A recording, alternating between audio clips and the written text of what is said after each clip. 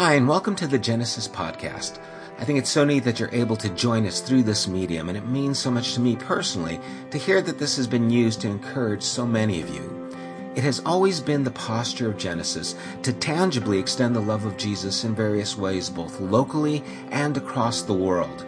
We support programs that assist families in need, contribute to ongoing works and building projects in Mexico. We've built a latrine and cafeteria for St. Andre's School in Haiti, as well as are advancing a food program there that we hope will help feed the children for years to come. The money collected for all these endeavors could have paid for a facility of our own many times over, but instead, we've intentionally chosen to be a mobile community since we began. We now have before us an opportunity to invest in a building of our own. We're not doing this, however, without considering the works we're committed to or even the works we feel compelled to keep doing in the future. But we're asking if you've benefited from this podcast or from anything that Genesis has done, would you consider partnering with us by donating to this work directly at www.thegenesisstory.com. and click on the Building Fund tab. Joshua told the people, "Consecrate yourselves, for tomorrow the Lord will do amazing things among you. Together, let's prepare for an amazing tomorrow." Thanks, and God bless. We are continuing our series called Friends. And this is taken again from John chapter 15, where Jesus was talking to his disciples, and he says, "I'm not calling you a servant because a servant doesn't know what his master's doing. I'm calling you friends because basically I'm letting you in on what is happening. I'm letting you in on what God is doing." And so he's bringing us into this dynamic relationship where we can actually become friends with God, that we could know him in such a way that it is deeper than just an awareness that there is actual relationship that is taking place, and it takes place through Jesus. And so this series called Friends, and we're looking at 1 John, and we're going to be in 1 John chapter 3, because John was one of Jesus' closest disciples. There was Peter, James, and John who were always with him on the Mount of Transfiguration. They would be with him through the times of prayer in the Garden of Gethsemane. And John calls himself the disciple whom Jesus loved. And so John kind of sees himself as Jesus' BFF. I was there. I was friends. When Jesus got up in the morning, I got up with him too. I walked with him where he went. I went for 3 years. I was there with him. And remember, John is not trying to get us to just understand forgiveness. What he's trying to do is get us to understand friendship. The whole purpose of forgiveness is to lead to relationship. It's that way with all of us. If you do something to someone you care about that causes friction or tension, hurts them, what needs to happen so the relationship could be restored is forgiveness.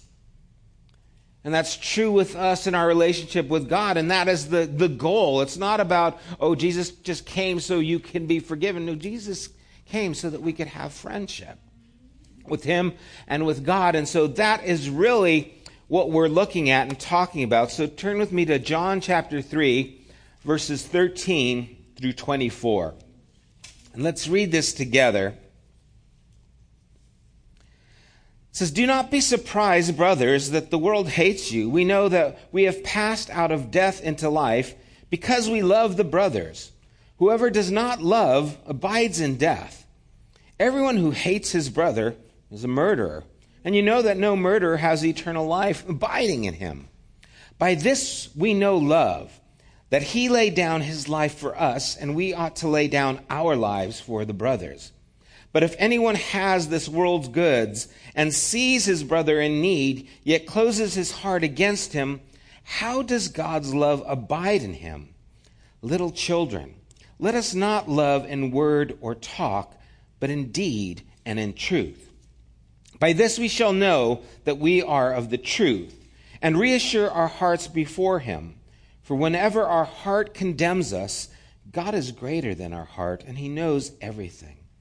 Beloved, If our heart does not condemn us, we have confidence before God. And whatever we ask, we receive from him because we keep his commandments and do what pleases him.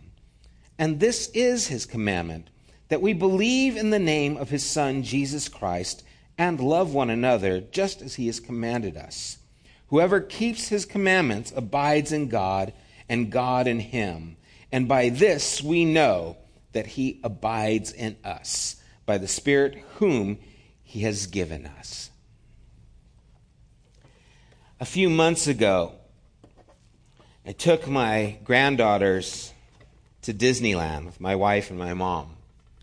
And it was one of their first times, they just came to be with us. And so we thought, what a great way to kind of make in good with the kids, take them to Disneyland. They're sure to like us now, You go to Disneyland, and so we go there, and, there's a little just getting to know them, because it was a few months back where especially Tori had just come to be with us. And so, trying to get to know her, make her feel comfortable, and things are going great. But when you're at a place like Disneyland and you've got two different people who like two different things, you're always trying to please them, right? One likes this ride, the other doesn't like this ride, one wants this. And so things are going pretty well. I'm going with Tori on the fast rides, Corinne's going with Savannah on the slower rides, and everything's going well. And then it comes lunchtime, and it's a little bit late because we've been going on the different rides. We're at Disneyland, and so we're like, oh yeah, it's 3 o'clock or 2 o'clock, whatever it was, and it's lunchtime. And so we're trying to find out a place. No, I don't want to go here. No, I want to go. Well, here, this place has a few people. And all of a sudden, it's just like, what is going on here? They are just like going crazy. And this is what it reminded me of, literally. Have you seen this commercial? You're just not the same, right? We're like, what is happening? These girls have turned into these little, Tasmanian devils, and they're just, no, I don't want to eat this. And that. And finally we give them some food, and then everything gets better. It's like, what? So now I just keep like granola in my pockets, every now and just like, here, have some food, keep food going. That way there keeps this kind of mood going on. You see, but there are signs that you can't suppress when there's something going on. You could not suppress the frustration that they were feeling because of what was happening in their bodies. They were hungry, and so it started to show. Well, the same thing is happening here. There's signs that we can't suppress if we indeed are friends with Jesus. If we are in relationship with him, then it's going to be evident. And first he says, don't be surprised if the world hates you. And remember, when he's talking about the world, he's talking about a world that is void of an awareness of God. He's not talking about the world in general. He's not talking about nature. He's not talking about people. But when there are people who are living lives just separated from an awareness of God, don't be surprised if they don't like you bringing about this kind of conversation about God. He tells us not to be, surprised by that thing, but notice he didn't say, go out and try to make the world hate you by your judgmental, annoying comments on Facebook. Okay? He did not say, be obnoxious. He said, don't be surprised, and remember, at this time there is intense persecution taking place in the early church for their beliefs. Their beliefs are shaking not only the religious world, but they're shaking the culture that they live in. They're no longer making sacrifices. That was big business back then. You would go out to the local, idol place, and you would buy animals for sacrifice or whatever. And now they're saying, no, we have this relationship with God. We no longer need this. And so it's causing tension with the economy. And of course, the people who believe in different types of gods, or that Caesar is God. And so the world hates them for these reasons, not because they're idiots. Just want to make that clear, okay? It's not about go out there and make the world hate you. I remember talking to this one guy, and he came up to me. I was doing music for a church, And he came up and he says, yeah, I share with my neighbors all the time. I'm like, okay, that's cool. He goes, yeah, I turn up the Christian radio station really loud so that they have to hear this person preaching. And I'm like, oh, God. I'm thankful you're not my neighbor, because, that's not how you do it. And I said, that sounds a little annoying. And he was like, well, no, man, if the world hates you, It's like, no, that's not what it meant. I would hate you, okay? This is not about presenting ourselves in a way that brings annoyance. It's about being an example, so much so that people can't ignore that example. And he tells us in verse 14 that the true sign, the test of whether we're really in relationship with God, it's not about your doctrine and what you know. It's about how you love. Verse 14, he says, we know that we have passed from death to life because we love one another. Whoever does not love abides in death. Now, Grandpa John is shooting straight. He's just telling it like it is. He's at the end of his life. He's wanting to make these things really plain and clear. And our definition of love is probably a little different than what John's is here. Our definition, we love the idea of love. Romantic comedies, I love those. I love, a cold drink on a warm day. I love the warm fuzzies I feel, when I watch that movie or whatever. We love the idea of love, but you see, he's pushing further. It's not about a feeling. It's not about emotion. It's about how we give of ourselves. We love one another. And then he throws this in. Whoever does not love abides in death. Abides in death. That's kind of heavy. What does that mean? Well, if life comes from God and if God is love, then when we don't love, then we are actually separating ourselves from God, separating ourselves from life, and we are, in a sense, abiding in death. I don't think that John is talking about you're going to go to hell or not. It's you're living a life that is void of the life that God has and that God is in. And so we're abiding in a place that is void of God, which is death, because God is life. And so he's trying to get us to recognize that this type of living is actually killing you. That if you are not living in this dynamic relationship of love, then really you're not living in the presence of God, and it's affecting you. And it's really important that we recognize that he's talking to us as a community, those who are believers. Those who are followers of Jesus. He says in verse 15, everyone who hates his brother is a murderer. Again, not pulling any punches. He's talking, again, from Jesus' words. You have heard it said that you shall not kill, but I tell you that whoever hates his brother without a cause is a murderer, says you fool. He's talking about attitudes of the heart that tend to show up in lives that are lived. That the step we take towards this hatred is a step away from God, which is destroying us. And it's like murdering somebody, not actually, but kind of in this attitude. And so he's pushing us to be aware of these things, because you have to understand, just like today, at that time, you have people who come to faith from all these different walks of life. Some of them were Jewish and traditional, and they went to synagogue, and they learned the law. And then some of them were Romans, who were actually the ones who were oppressing the Jewish people, who worshiped foreign pagan gods, who didn't know anything about the scripture, about the law. And then they come and they sit next to each other.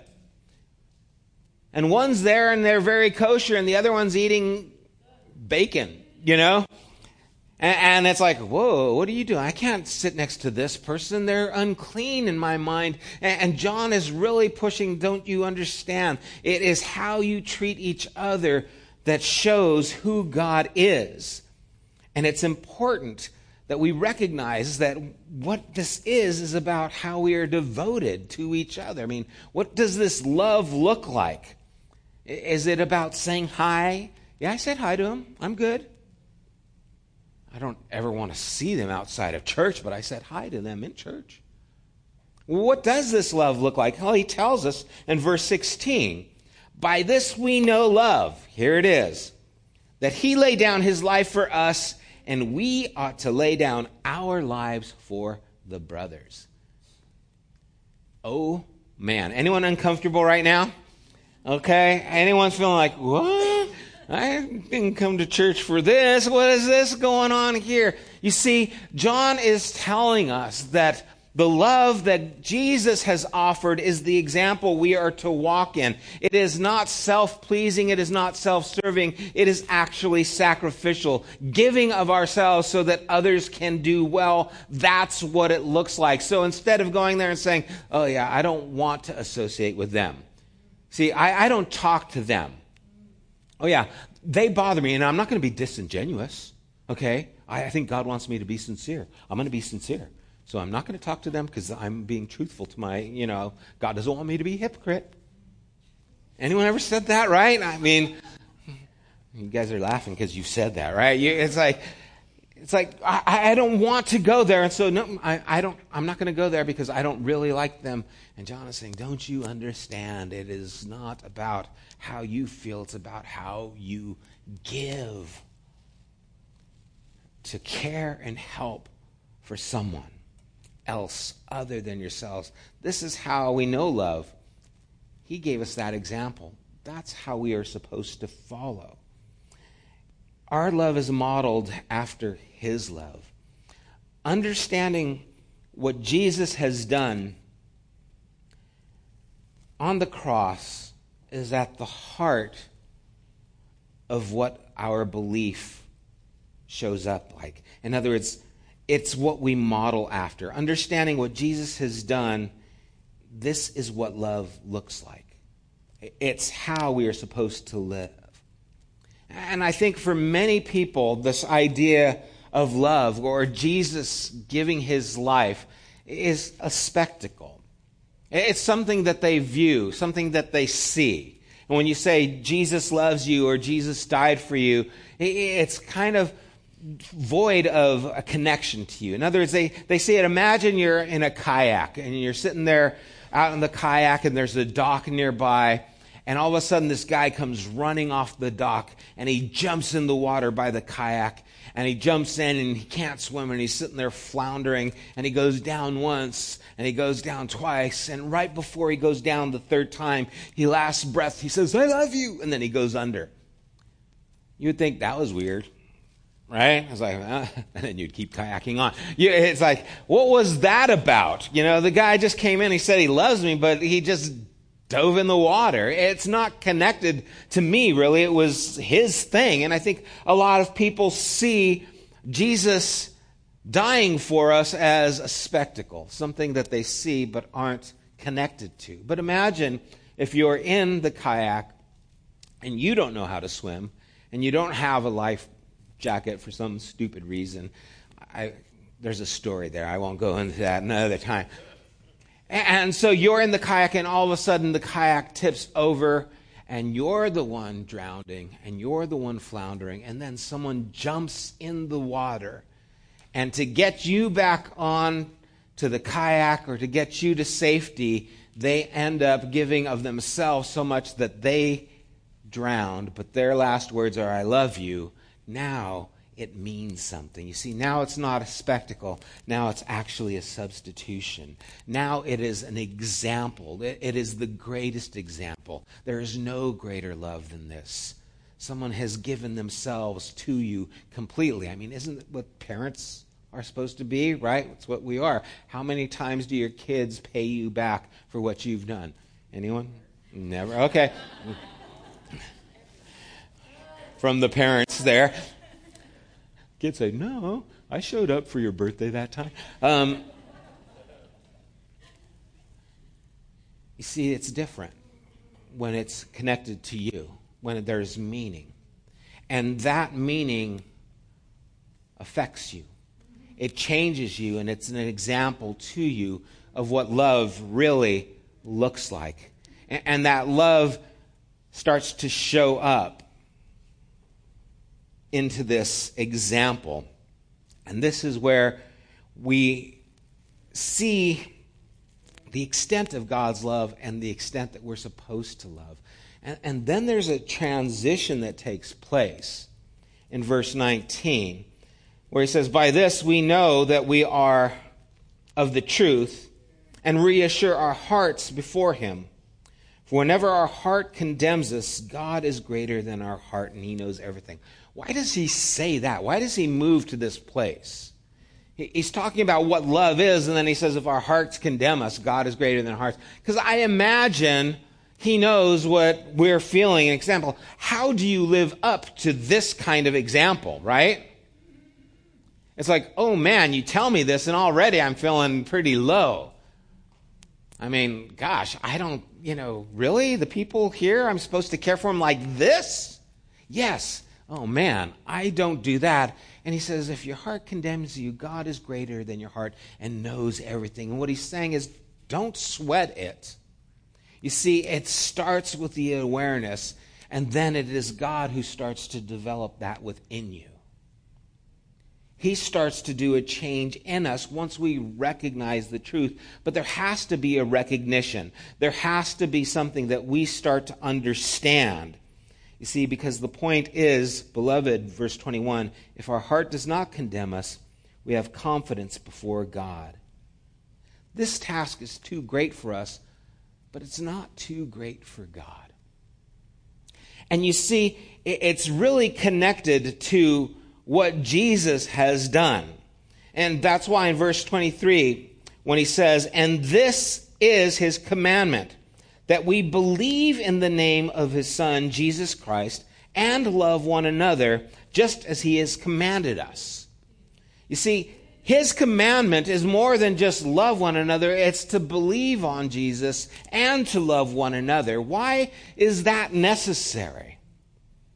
You see, the necessity is there has to be a recognition that there is a life we are supposed to live that is beyond our ability. And we all know that. We all know the people we're supposed to be, and we all fail to be that person.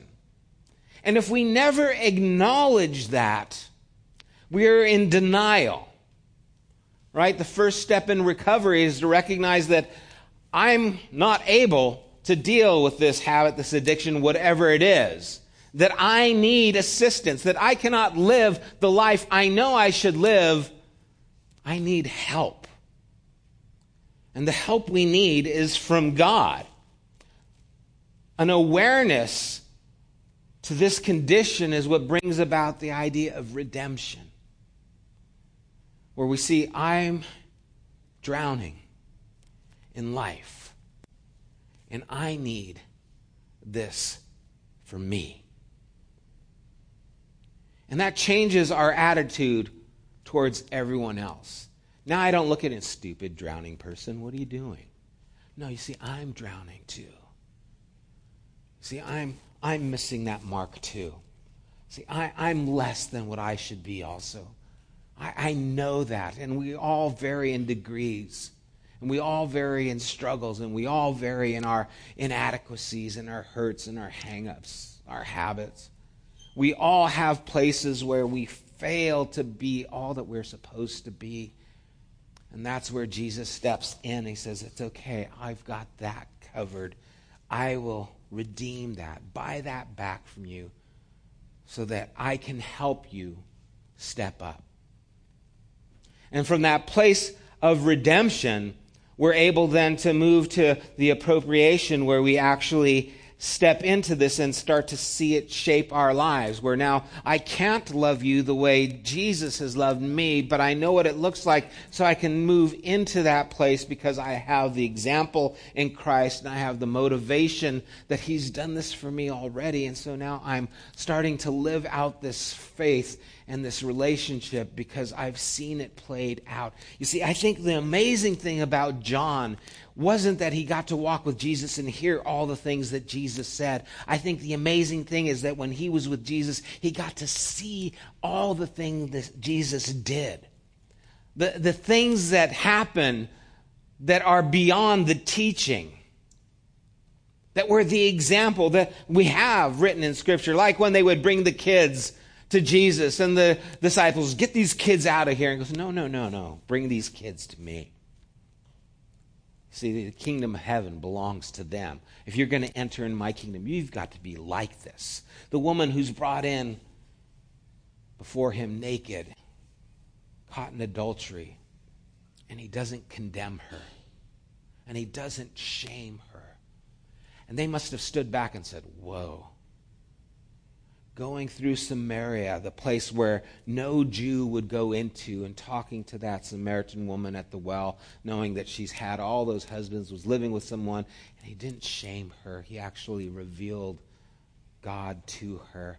All these examples of love played out to them that they now get to see through him. And John is saying, listen, I've got to tell you, this is the commandment. You believe in him. And believing in him results in loving one another. I've seen it. This is what it looks like. It starts with the redemption that he brings to us. And then it starts with the appropriation of us walking in it. And then it ends in the worship where we actually give of ourselves to God. And this is what a friend of Jesus looks like. This is what it looks like to be a friend with Jesus. But it has to start here. It has to start with one another. Looking around, I know you guys come from different places, different walks of life. You like different music. You watch different TV shows. All right, some of you will tell me a TV show you watch, and I go, that's a stupid show. All right? Because it's not my taste. And then when I tell people the shows I like, they say, and you're the pastor? And we have these variances, but there's something that is more important. You see, I was drowning, and this man saved me. You were drowning, and he saved you too. And that's our example for one another, where it doesn't matter what political party you believe in. It doesn't matter what social economic class you are in. What matters is you are now my family because of what he has done. And it affects how I see you, because now I see you're the opportunity for me to extend God's love in spite of those differences. No, because of those differences. You see, how do you love someone you disagree with? You give yourself to them. What? That's right. That's your example. You humble yourself of your right to act superior, even if you think you are, and take on the form of a servant, which is what Jesus did for us. And you lift others as more important than yourself. If we did this, we would be a magnet to every human being who saw it. because it is the desire of our hearts. We want to be accepted. We want to be loved. We want to be in a place where people try to understand us, try to help us, try to give us that boost to elevate us so that we can become the people we know we're supposed to be. If we were a community that just lived this out, we would have to get another place. Because people would be breaking down the doors to be a part of something this beautiful. It's what our souls desire. And John knew it because he walked with it every day. And this is what he's trying to relate to us. You guys, this is his commandment. You believe on Jesus and love one another. If we would do these things, we would understand that God is going to work with us. Whoever keeps his commandments abides in God and God in him. And by this we know that he abides in us by the Spirit whom he has given us. This is life. This is the life we want. This is the life we desire. This is the life that God is able to give. And it happens when we abide in him and we love each other. Let's pray. Father, when we are told these things, that we are to love our brothers, we are to give of ourselves to them, to lay down our lives even as you've laid down yours, there's probably someone who comes to mind that we really don't want to do that for.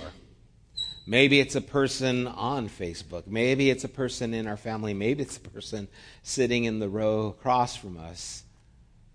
But Lord, this is where it begins. This is where life shows up. This is where love becomes more than just a feeling. This is where we change our world and the world that we live in. This is where we make our mark. This is where we plant our flag. This is where we stand. You've given us the example. You have rescued us. You have captured our hearts. And in response, we want to live like you. As everyone's praying, I want to challenge you. If there is someone who has come to mind and you think of that person you're having a hard time with, you can't forgive them, that you've been wronged by them, or you just don't like them for some reason, there's some tension that is going on there, I want you to recognize that your response should be to give your life to them. And so find out what that is. Maybe write them a card and say, I'm sorry I haven't spoken to you in so long.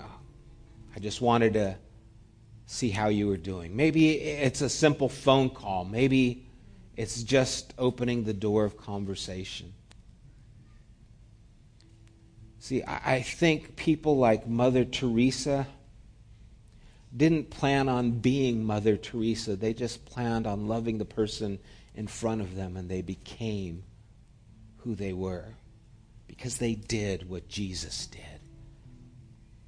And I think that is before us now, that if we would just take the step and do what Jesus did, that we would be who Jesus was to the people around us. So whoever came to your mind, let that be your first step. This area of difficulty is your area of healing. This person who you struggle with is your potential to grow past this and to be more like Christ. May you step into this love, and may it provoke a life of worship. Let's stand together.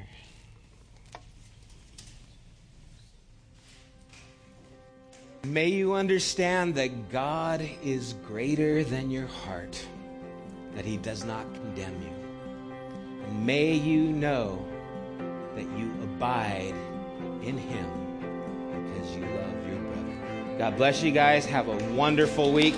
Enjoy each other's company. You have been listening to the Genesis podcast. We invite you to join us at one of our weekly gatherings. You can find more information at www.thegenesisstory.com, as well as opportunities to help financially support this podcast. Thank you for listening.